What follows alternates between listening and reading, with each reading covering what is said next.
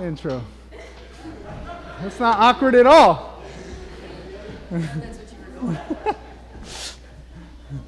Hi guys. How are you?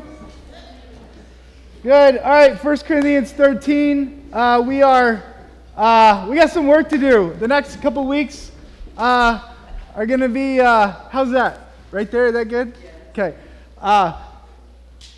The next couple weeks are going to be part 1 and part 2 of 1 Corinthians chapter 13, focused on love, a couple different perspectives. Today's more of a theological relationship with God perspective. Next week is going to be a little bit more of a horizontal perspective, specifically on our relationships. Specifically, even I want to take a little bit of a bent into parenting next week. But today we got some work to do. So 1 Corinthians 13, I definitely want to start there. If you just give me a second to start, get set up here. Everybody there? Everybody got a Bible? You guys awake? Yes. Are you with me? Are you happy? You like winter? No? Me neither. Yeah. Here we go. So, you never know. You never know what a pastor's going to think of last minute that will illustrate his point. So here we go. So today, let me back up one step. So we are winding down this Vintage Church series that we've been in for about a century, it feels like. Every series that's long, it feels like a long time that we've just been kind of diving through the book of Acts. And then that's why we've been in these separate books, is because Paul's missionary journey took him to different cities to spread the gospel, to plant churches, to start churches, and that's essentially what he's writing in 1 Corinthians and 2 Corinthians. It's basically just a letter that he sent via Billy, who's a mailman. Via Pony Express, however mail was passed through at that point, to the church in this city called Corinth. And now both of these letters are obviously lengthy. They're very relatable to where we are as a church. Yes, the church, big capital C, worldwide church, the gospel of Jesus Christ, yes. But specifically, lowercase c, church, conduit church, really applies to where we are at. And so that's kind of the understanding going forward. But today, I feel it is imperative that you and I both understand the love of God. We may think we understand it. I thought I understood it. But when we can begin to dive into specifically this chapter, as well as 1 John chapter 4, Romans 5, you begin to see that love is way deeper than the feeling of love. It's actually way deeper than the choice of what we think a choice is, what love is. It's much broader than our love for pizza or General Tso's chicken. Love,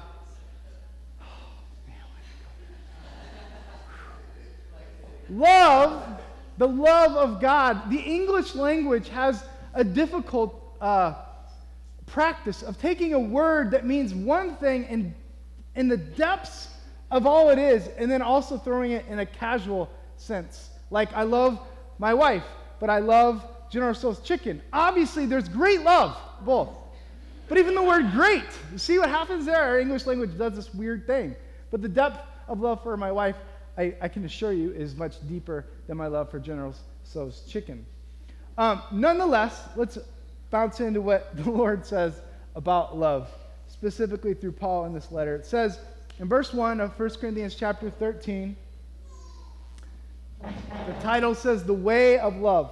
If I speak as Katie read earlier, if I speak in tongues of men and of angels, but I have not love, I am a noisy gong or a clanging cymbal.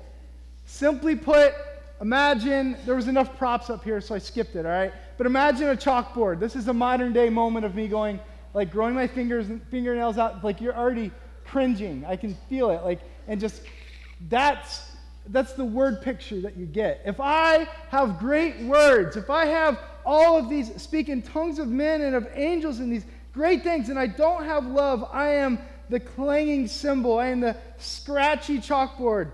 And if I have prophetic powers and understand all mysteries and knowledge, and if I have all faith so as to remove mountains, but guys, if I have not love, I am nothing. I am nothing. Keep going. If I give away all I have, and if I deliver up my body to be burned, but I have not love, I gain nothing. Love. This is where it starts getting familiar. This is where your most recent wedding you were at will come to mind. This is where the cheesy paintings that are somewhere in your home or your mother-in-law's home will come to mind. Love is patient. Cheesy is good too. There's another word that means a couple different things. Love is patient. Love is kind. Love does not envy or boast. It is not arrogant or rude. It does not insist on its own way. It is not irritable. It is not resentful. It does not rejoice at wrongdoing, but it rejoices in the truth. Love bears all things, believes all things, hopes all things, endures all things. Love never ends. As for prophecies, they will pass away. As for tongues, they will cease. As for knowledge, it will pass away. For we know in part, and we prophesy in part. But when the perfect comes, the partial will pass away. All right, so when I was a child, I spoke like a child. I thought like a child. I reasoned like a child. We all understand that. We all grasp that. But when I became a man, I gave up my childish ways. For now we see in a mirror dimly lit. But when face to face, it all begins to make sense. When you're looking at a dirty, dim, dark mirror, you can't see clearly, but face to face, you see absolutely clear. Now I know in part, but then I will know fully, even as I have been fully known. So now faith, hope, and love abide, these three, but the greatest of these is love. Would you write this down? I'm going to say it a few times, so I'll go over it if you're taking notes. Love, at its best, is when we take all of the beauty, brokenness, flaws, and fully receive all of them. Love, at its best, is when we take all of the beauty, all of the brokenness, flaws, and fully receive them all. Today, I have this extreme paradox. I want to attempt, excuse me if this is a little raw or a little bit, my desire is to be super clear. My desire is to really divide the difference between the head and the heart and how that fleshes out in our lives in regards to love. So in regards to love, there's the worldly, I'll say there's the worldly perspective, and then there's the eternal perspective. Worldly perspective, eternal perspective. Now, you could also say this a couple different ways. You could say it's the worldly perspective, eternal perspective. You could say it's the head and the heart, the factual and the belief or faith, reason, faith. You could say it's actual versus idealistic. You could say it's to flesh something out. You could say it's emotion. So whether it's head or heart, we can each identify, if you're under those certain categories, between those two things, we can identify love between what does it look like to love someone in my head and what does it look like to love someone in my heart. And these are basic concepts, but sometimes when it carries out in our lives of how God specifically is challenging us to do this, in regards to 1 Corinthians chapter 13, we see this through either a worldly perspective or an eternal perspective. And we have a hard time taking the two and mixing them. And immediately when you're in church and you use the word worldly, a lot of times people are like, whoa, love not the world. Neither of the things that are in the world. If any man loves the world, love of the Father is not in him. So let's get away from the world. If we could just make these, let's just lock the doors, we'll be safe. Let's just get in the church, we'll be good to go. Like, we don't need to be in the world because we don't want to be of the world. And so there's, over church history, there's been this major fundamental change in the church where it's just easier to hide, to lock, to push out those that disagree, or even just from a safety aspect, that like, what if that could happen? And there's this temptation to do that.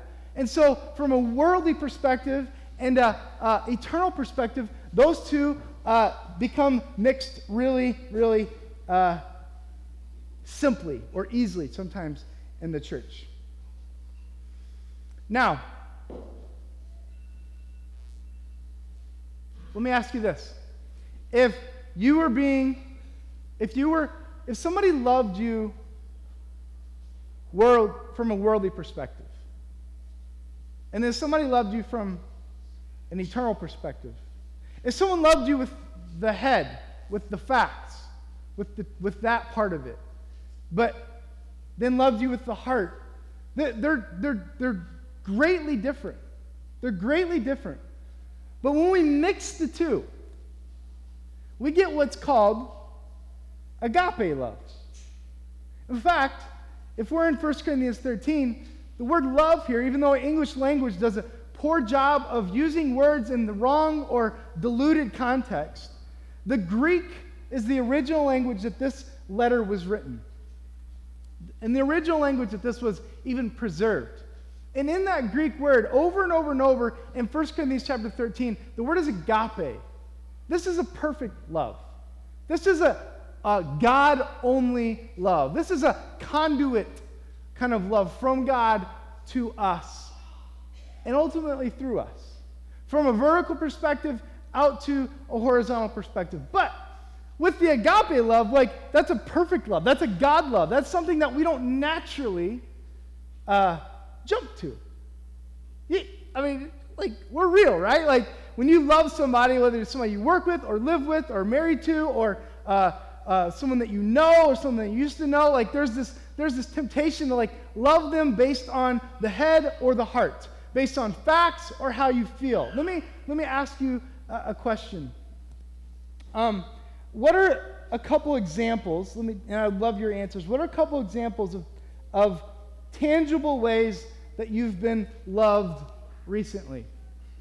What are tangible ways that you have been loved recently? Married people, let's keep it PG, all right?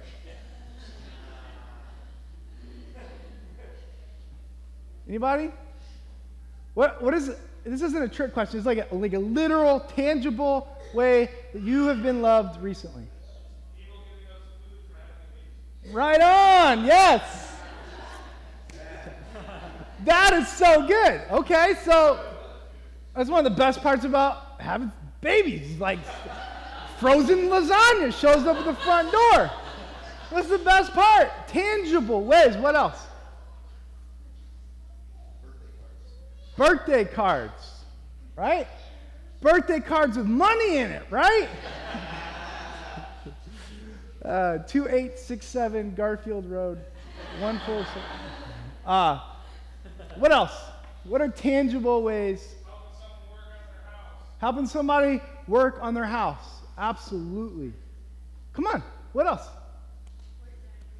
Words of affirmation. Actual noise made from your mouth and tongue expressing the heart, right? Yeah, but those are tangible. Yes, good. Prayer. Absolutely. Absolutely. Y'all need some love or what? There's some tangible ways that you've been loved recently. Okay? No, that's good. There's nothing better than seeing your dog run at you and be like, ah, you love me. Yeah, totally. Until they jump on you and then you're mad and yeah, anyways. Totally. Absolutely. What else? One more. Right on. Yes. Totally. An actual thing that you're doing that somebody steps in and isn't afraid to get dirty, get their hands dirty, to give their time, to give, to serve you in a way that you feel tangibly loved. And those things are awesome. Those things echo the heart. Those things echo like how you really feel and believe about what you believe about that person. But those are all actual, tangible, worldly examples. Now, the eternal perspective, the heart perspective, the feeling, the emotion perspective of love is quite different. I would define it like this. Love is, you ready? Love is, I saw Nancy earlier. You're going to like this word, Nancy. Love is woo.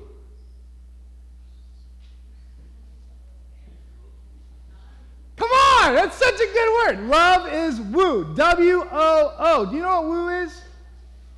Where's Vinny? Okay, give me a woo. Woo!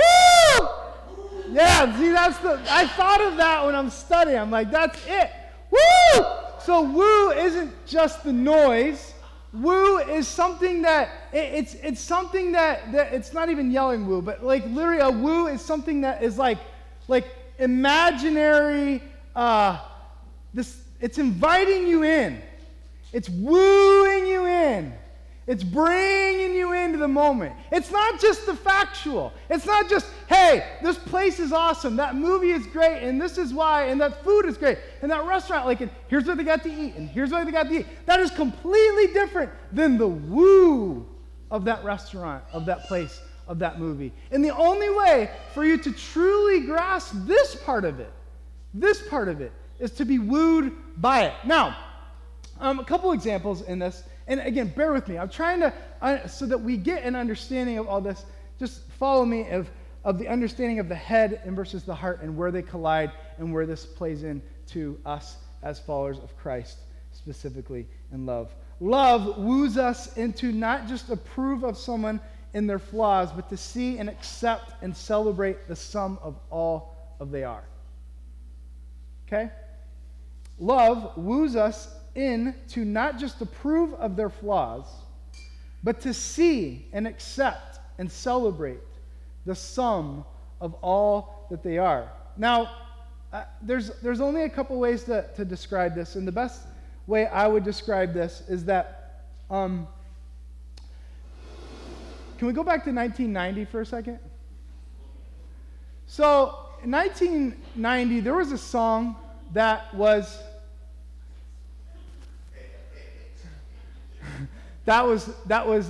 recorded for the most legendary series of movies called it's the Rocky series. Why can't I think of words?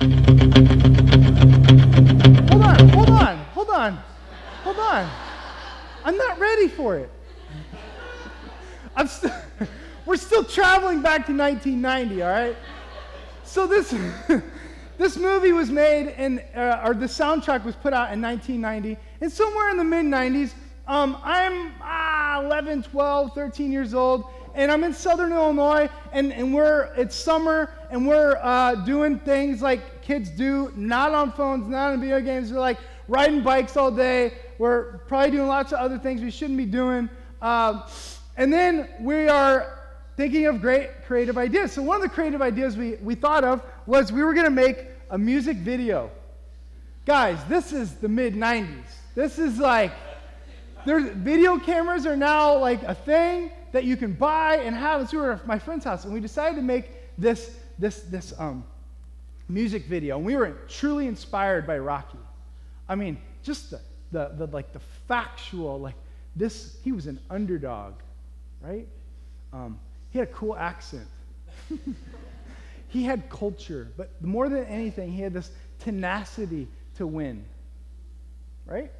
That inspired us as kids. And I'll never forget, we're making this movie, and we had, at that time, we didn't have iMovie or fun editing tools. So basically, if you wanted a song in a music video at that point, you had to like play it in the background while you're recording, right? Not cheesy at all. So we're playing a song by Survivor, which is on the Rocky soundtrack. Now, the song is called The Eye of the Tiger. Now, The Eye of the Tiger is not just a song. It's the theme song for Rocky's Heart. It's the theme song for our video. And like it gets us fired up and pumped up, because here's how the song goes. Here's how I can explain it to you. There's like this. We're not to Rising Up yet. We're at the beginning. It's like this, and there's like this, and then there's like this, pop, pop, pop. It's like it's this. You got it? Like it's this noise. It's like it's this beginning, this connection of sound, and it connects with more sounds, and then it builds. Are you with me? You're like looking down, like you're embarrassed for me. I'm trying to explain this. All right? Now, there is a difference between talking about a song and hearing a song. So, hit it, Jake. Now is your cue. Thank you for that. Yeah. And so in the video, we were like,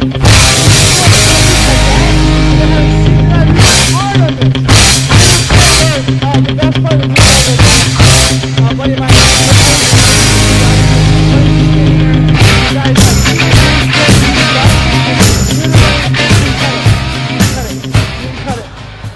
he literally ducks and he hits the drywall. His fist goes through the drywall, and the video just stops. And it's like that was the funniest point of the video. Like, mom's gonna kill me, that kind of thing.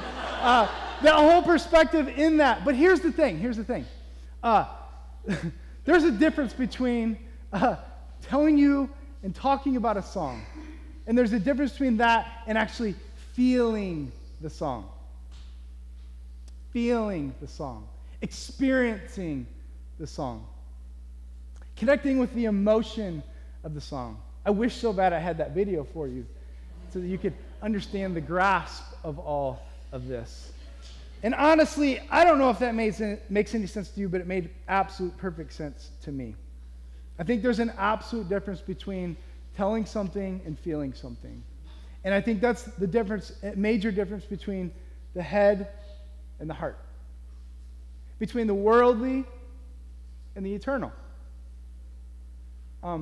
Between incarnation, which incarnation specifically with Christ, as he became flesh and dwelt among us. He went from the eternal to the physical. We can comprehend the facts of God. But until the eternal became the actual, we didn't really grasp it. We didn't really understand it. Love is not... Nate was so inspired by my Rocky story. That's what it was. Love, here's the thing. Love is not an object to tack on to things. Love is an invitation to experience everything through its eyes. Pete Rollins says it brings color to the gray. So love is a woo. Yes, there's a factual. I love my wife because she makes great food, because she is pretty, because she is kind to me, because she's Canadian, because she, and I could go on and on and on and on and on and list out her, on paper, her qualities. But what has really invited me and wooed me into deeply, deeply loving my wife is this eternal perspective of love. And it's not just this eternal perspective of love that's agape. Agape is only when you take the two and you put them together. It's when you take the physical and the emotional and you put it together. It's when you take the factual and the emotional and you put them together. That's where the power comes in. And that's where the reality of agape, full on, only God-giving love through the conduit of you, where you can love one another. And that's how he woos us. That's how we woo one another. Think about the simple aspect of thank you, Jesus, that I met my wife in college, and like we never had to experience online dating. But not that that's a bad thing. It's just like where we're at in our culture. But as online dating, there's this thing that like there's the factual of what you're looking for, right? And then there's the actual of what you're seeing in a profile pic or a description or a profile of their life or their story. But then there's the actual over time, the wooing of falling in love with that person. And this is obviously just a door, and I'm not saying that it's bad or wrong. I'm just simply describing the difference between the two. But here's the thing. Even in online dating, eHarmony is a good example. Their marketing strategy number one, was to take away the risk of love. Think about it. Like, think about their commercials. I don't know if they're still a thing, but it's fresh in my mind. So eHarmony describes this as like, we have the perfect person for you, and it's based on these things and these things. And so like, there's this marketing tool that draws you in, but it draws you in only to the factual. Like, I never want to get hurt again. I know what I need. I know what I desire. I know what I want. And they're telling me, like, that. Do you see and again, I'm not saying that that's bad. I'm just saying that that's their strategy because they understand that part is important. You don't truly love a person at that first date, like an agape kind of love. If you've been married for 10 or more years, you know, or 2 or more years, you know good and well that agape love only comes when you take the actual and the eternal, the worldly and the eternal, and you take all of their flaws in this depth of who they are and how God sees them and how I see them through God, and you love them. That's what it means when it says that love is patient, that love is kind. That's what it means when it says love is not resentful. That's what it means when it says love does not keep any record of wrongs. That's the difference between loving actually thinking we love someone and truly loving someone. You see, think of it from a perspective of when I got to know my wife past the first moment of the actual, like, oh, she's pretty and she's nice and all those initial first thoughts. The depth of my life with her and honestly knowing all of her shortcomings, which are many. I'm just kidding. All of her flaws, all of her brokenness, all of her beauty, the collection of all of that has wooed me into loving her at a heart level that I can't even describe.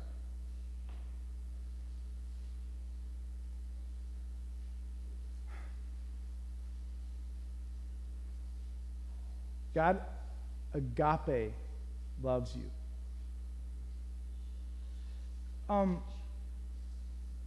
it's easy to think of God's love for us like right here, like the eternal. Well, he's God, right? He's eternal. Like, I've said the right words. I believe in him. I believe he did on the cross. I got baptized. I go to church. I give. I'm reading the Bible. I'm praying. Like all these. It's easy to think of it from this. But listen.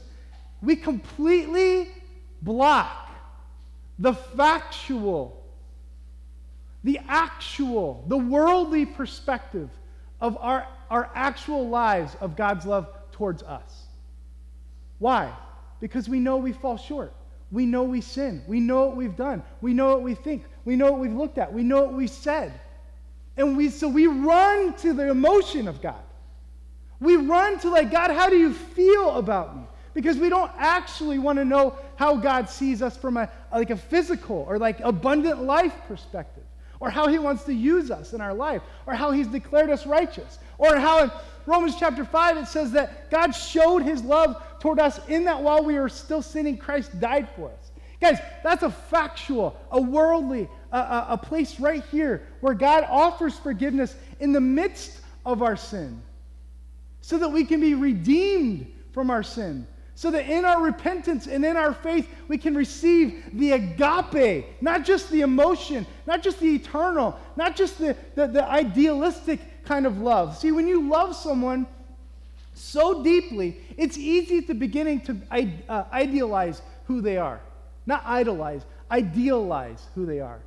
That newness, that freshness, that like, I'm so in love and I've only known them for, like, it's like Elf, like I'm in love and I don't care who knows it. Like, it's that perspective of like, you're so deeply, madly in love, but you've known them for 4 hours kind of thing. It's like that initial thought, you idealize the person so much that you don't even necessarily know the depths of them. But the whole ideal of it is so real and raw. But here's what happens. Over time, when you find out that they have flaws, and over time when you find out that they have brokenness, there's this human nature that immediately wants to be like, whoa,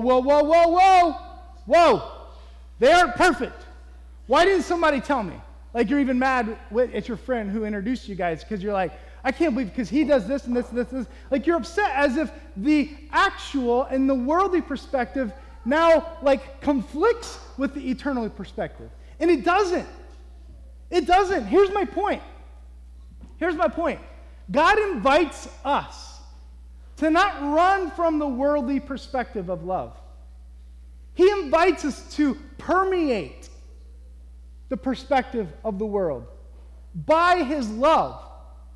I am loved is this idea, is this initiative that doesn't just say, okay, let's get everybody, hurry, shut the door. Like, that's not it at all. The idea of I am loved, the heart of Conduit, is that we literally would go in love, the agape love of God, regardless. And then the sum of all this city is, and the sum of all those people in our life that we know and see and even experience from a factual or emotional state, we go and we permeate their life through love. Worldly love, eternal love, actual love, emotional love. Now, when you idealize somebody, there's this, there's this excitement about it. But just as much of an excitement when you idealize that person, whether it's like a relationship, like a man and woman relationship, or it's like a friendship, or a job, or a boss, or whatever it is, when you idealize and you like put them up here, that's not fair. It's not right. Because when their flaws show up, when their brokenness shows up, the beauty disappears. And the valley is just as low as the peak was high. And it's so dangerous to the human emotion. And it's something that even though I'm using the human emotion, that's strictly flesh. That's fighting against what it's going after in 1 Corinthians 13. The whole idea of 1 Corinthians 13 is that you're fighting against what is normal. Love, not like our love and our relationships, like the natural overflow, the fleshly overflow is like, it's not patient at all. It's not kind at all. Oh, if I love you, I'm gonna give you a kick in the pants. Like it's like wanting to fix the situation. It wants to control. Like I don't see that and I don't like that, so I'm just gonna tweak in there. I'm gonna manipulate, or I'm gonna control the situation so that you will know I love you. Right? There's a temptation to do this as a parent. But here's the thing: if I were to put a picture up on the screen of let's use, for example, my daughter, Eden. I could say, with like my whole heart, I could say that she is the greatest, most beautiful little girl in the world. Ding. Like, right? And no one would necessarily disagree with me. And you wouldn't be like, he's a liar! She is not the most beautiful, greatest little girl. Like, there'd be none of that. But if a picture popped up and said, she's the greatest, most beautiful girl in the world. No one, see, I'm idealizing her. And I'm not saying that part is bad. Like, I do believe that she is the greatest and most beautiful little girl in the world. Or one of the two. But when I idealize them, I also, guys, I can look at her face. It's still got chocolate on the lips. I can think about how frustrated I was like an hour ago at her. But here's the thing. I can take all of her beauty and all of her flaws and all of her brokenness and still say she is the greatest, most beautiful girl in the world. That's agape love. See, as a parent, you understand that perspective because there's a love for your child that you cannot explain, but God can explain. It's called agape. And if you've had a child, maybe even a grown child, that has completely disrespected you or dishonored your family or dishonored, you fill in the blank, I would challenge you to say that you may be hopping mad and so deeply hurt by them. Oh, but in that same depth, you love them so much. That's agape. You see, when we idealize a person and we take what's actual and factual and we mix it with the eternal and the perspective of how God loves us in both realms and we put it together, that's the love that 1 Corinthians chapter 13 is talking about. Love woos us into not just approve of all of their flaws, but to see and accept and celebrate the sum of all that they are. And I'll just say, this is like 0% a political soapbox. But I would also say, just for like one hot second, that this actually does apply to social issues. This does apply to actual political issues. And you might leave, or I might leave at the end of my conclusion, confused on which side of the aisle you're on. Because agape love permeates both sides. It actually doesn't villainize a person because they've done this, this, and this, and this. They've actually done this, and they've worldly perspective done this, and they've physically done this. It doesn't take away the ultimate agape love I have for them. In fact, just like it does with Eden, it should be a mix where I can love them fully, where I can agape love them in fact, with the sum of all that they are, and all of their flaws, and all of their brokenness, and all their mistakes. I can love them. That's an agape love. Because here's the thing. There's this temptation as humans to especially as Christians, I'm afraid, how do I love that person? They do this, this, and this. How do I love? I can promise you this. You will never stand before the Lord someday, and he will say to you, how dare you love that person?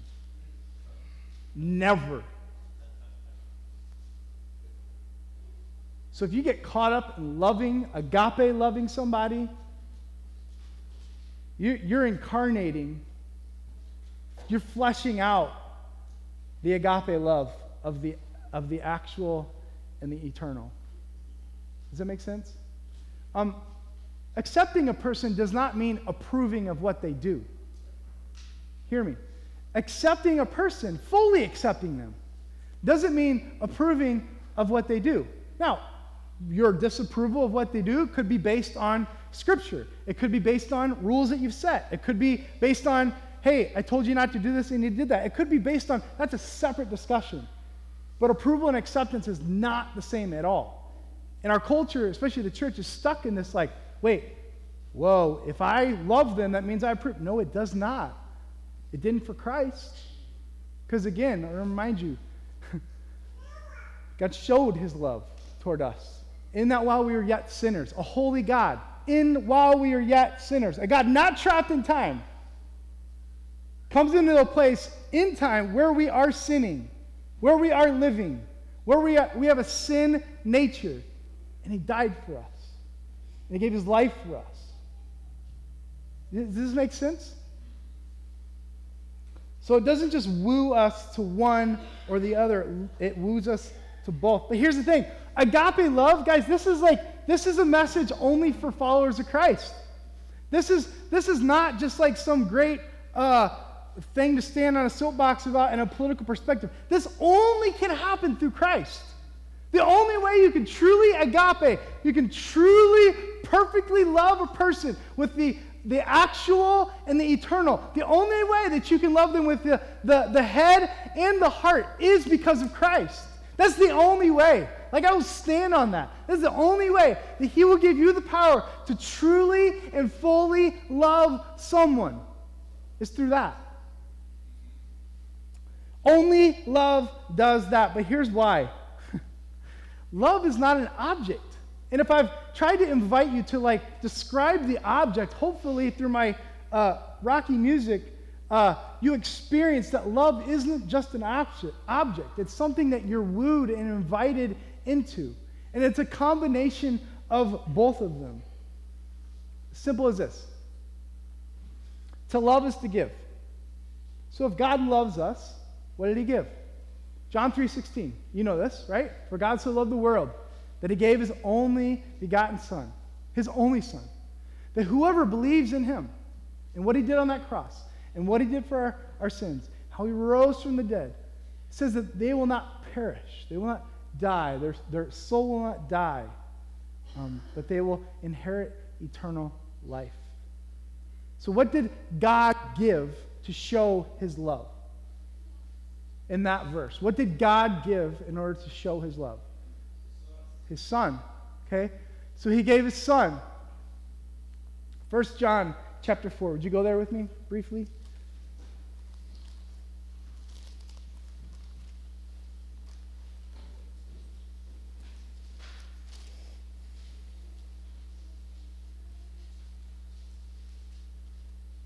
Beloved, verse 7, 1 John chapter 4 and verse 7. Beloved, let us love one another, for love is from God. Check this out. Like dissect, like zoom in to these words. Verse 7. For love is from God, and whoever loves has been born of God and knows God. Anyone who does not love does not know God, because God is love. God is love. You see that? Like, it's simple. I know, like, but God is love. It's so good. Are you with me? Okay. Some of you. God is love. Are you? Come on. All right. So, in the love of God was made manifest among us that God sent his only Son into the world so that we might live through him. And this is love. Not that we have loved God, but that we have loved us and sent his Son to be the propitiation for our sins. Beloved, if God so loved us as we ought to love one another, no one has ever seen God. If we love one another, God abides in us, and his love is perfected in us.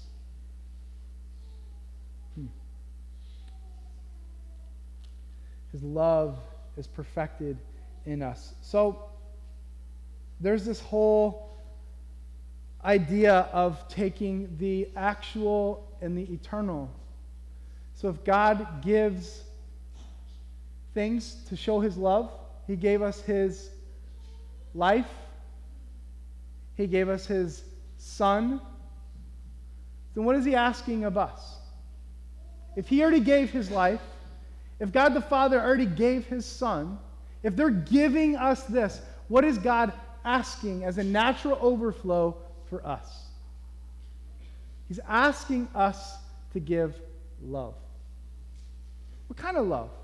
Agape love. What kind of love? The love that takes the actual, the factual, that takes reason, it takes faith, and it mixes it together. And it loves a person in the brokenness and the flaws and the beauty and the sum of all that they are. We get to be a conduit of that.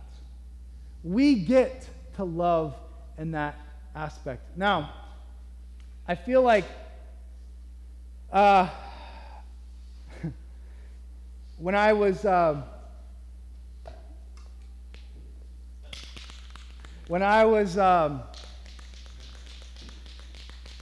experienced a science lesson this week. It has got nothing to do with this analogy, but yet it got me thinking about it all week. I was burning some cardboard in my backyard, and somehow a spray can got into the garbage so I just dumped it all, and I'm literally, like, it's a big fire, like, probably from me to Cameron away, and I'm, like, literally, like, on it, trying to, like, kick things more in it, and one of these was in there, and I didn't realize it, and it was like a gunshot. It was so loud, like, it was like, I walked away, I was just like, what, I cannot, like, I couldn't, it was so loud, and I got to thinking about, like, what are the contents? What are the contents, if you were to Google, what are the contents of how this bottle is made? Obviously, paint is inside. Obviously, you press the button. I'm not going to. At you, at least. I press the button, and paint sprays out. So there's this assumption that, like, what does it look like on the inside of this? What are the contents that literally, what happens in here so that it comes out and sprays effectively? Because, like, if you don't shake it right, or if you got a broken cap, what happens is it comes out weirdly, oddly, backwards, and it becomes an issue, whether it's deodorant or hairspray or spray paint. Spray paint especially is an issue because once it's out, you can't bring it back. But inside of this, there is naturally, when a brand new can is filled, it's actually only filled to here with paint. And you say, well, what a ripoff, right? You say, wait a minute, is it the same company that makes bags of chips? This isn't right. I'm right. Suddenly you want to be an activist. You weren't sure what to be an activist about, but now you want to be an activist. But in reality, the other part is simply gas. Now, you may be familiar with this. The gas and the paint act together to spray out of the top. Now, the most important part of the actual painting, the is this little, tiny hole. I'll call it cap. I'm sure there's a more technical name. It's not a nozzle. We're going to call it a cap, all right?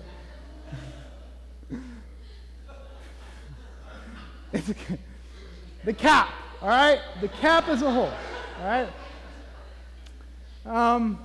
I love you. Agape love.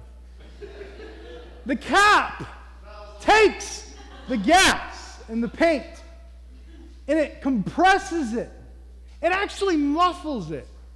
It actually makes it so tight that in that spring, in that pressure, it activates the contents so that it will have a reaction based on how the science of this and the actual part of this is built.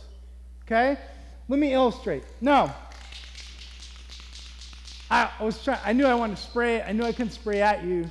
So I'll just spray on this, okay? And we're going on a 3-day staff retreat this week, and so this is typically what we use. So we might need to get a new Post-it pad because it might bleed through. But I just essentially will press the button, and I'm no artist, I promise you that.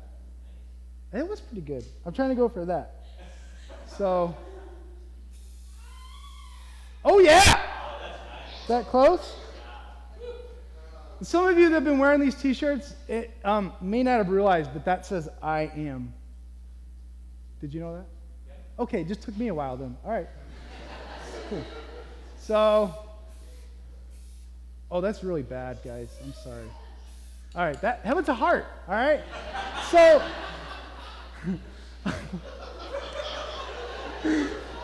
nobody takes a picture.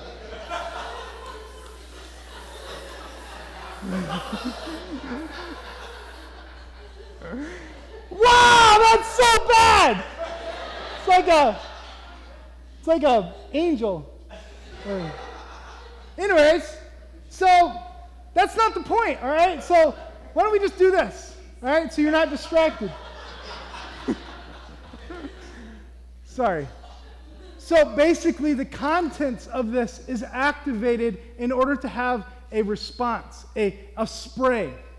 Now, the best thing I could think of is that God's love is the literal paint.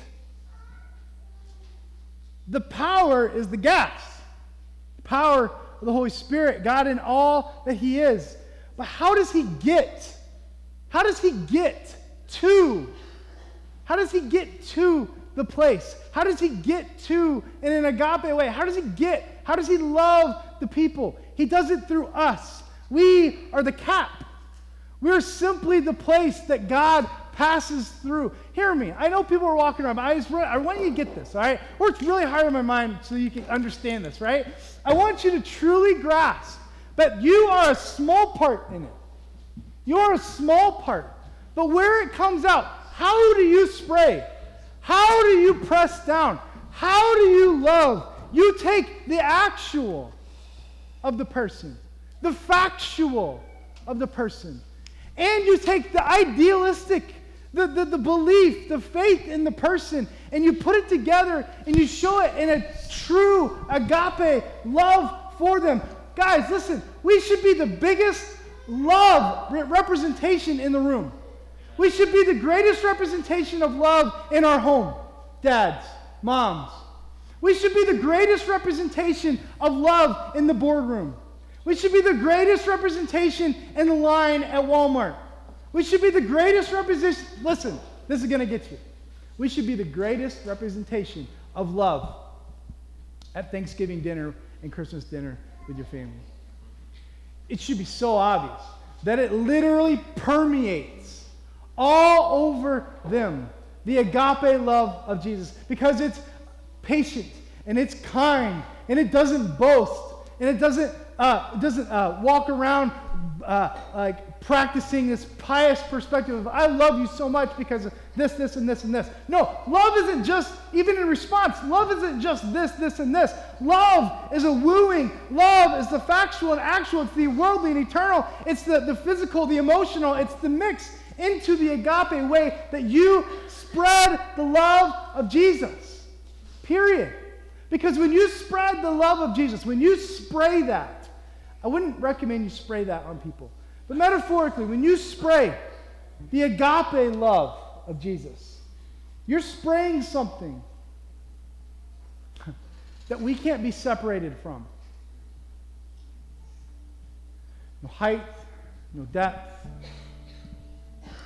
no action, no words can separate them from the love of God.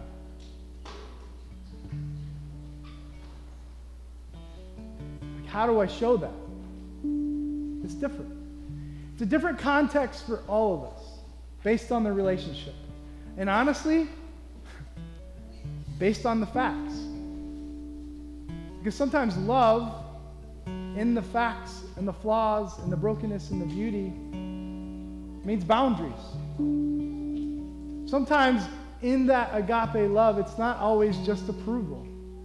It's not always just a pat on the back. Sometimes it's an embrace.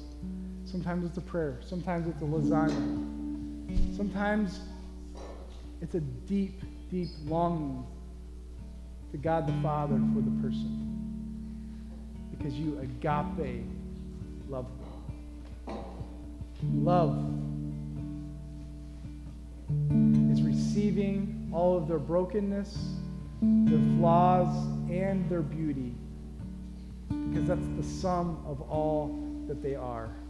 And when we, in heaven, when they're fully sanctified, and we're fully sanctified, and we cannot point to all the flaws and brokenness in their life, then we will truly grasp the understanding of love. As it says at the end of 1 Corinthians chapter 13, it's as if we're looking in a mirror that's dimly covered and foggy versus being face to face with somebody. There's a difference. And they're using the analogy that right now, guys, Conduit, you're called to love agape the world. You're called to permeate those places of love and showing and spraying. He's the contents. He's the power. All you are is the cap. But will you allow him to permeate this world, to incarnate Christ to this world?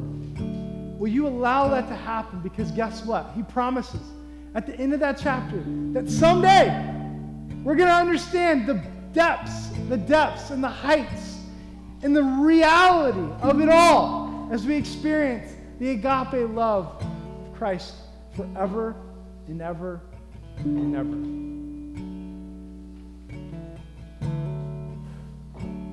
So this morning,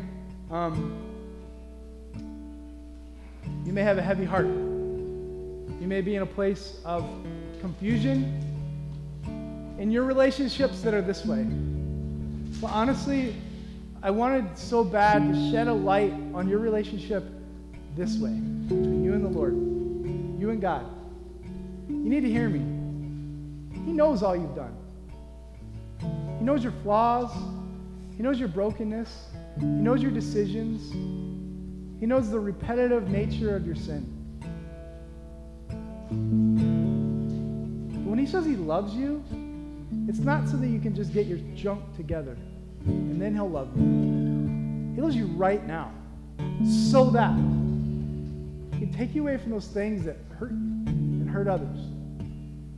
His agape love of both head and heart through the cross, through a risen Savior, the power of the Holy Spirit to you and I. So my challenge to you today, before you go, if you need prayer, you need to invite Christ into your life, maybe for the first time as your Savior. Ask him to save you. Ask him to forgive you. Ask him to come into your life. And in all intents and purposes, ask him to come into your heart. Ask him to come into your mind. And may you love him the same love that he loved us with first. So during this last song, Pastor Cameron and myself will be up here. If you need prayer, come find us. If you want to pray by yourself, you're welcome to pray at the altar. Also, would invite you to do that during the song, but also would ask, I have an important message I need to share with you guys following the song. If you could just stay tight or sit tight for a few moments, okay? All right, let's pray. God, thank you for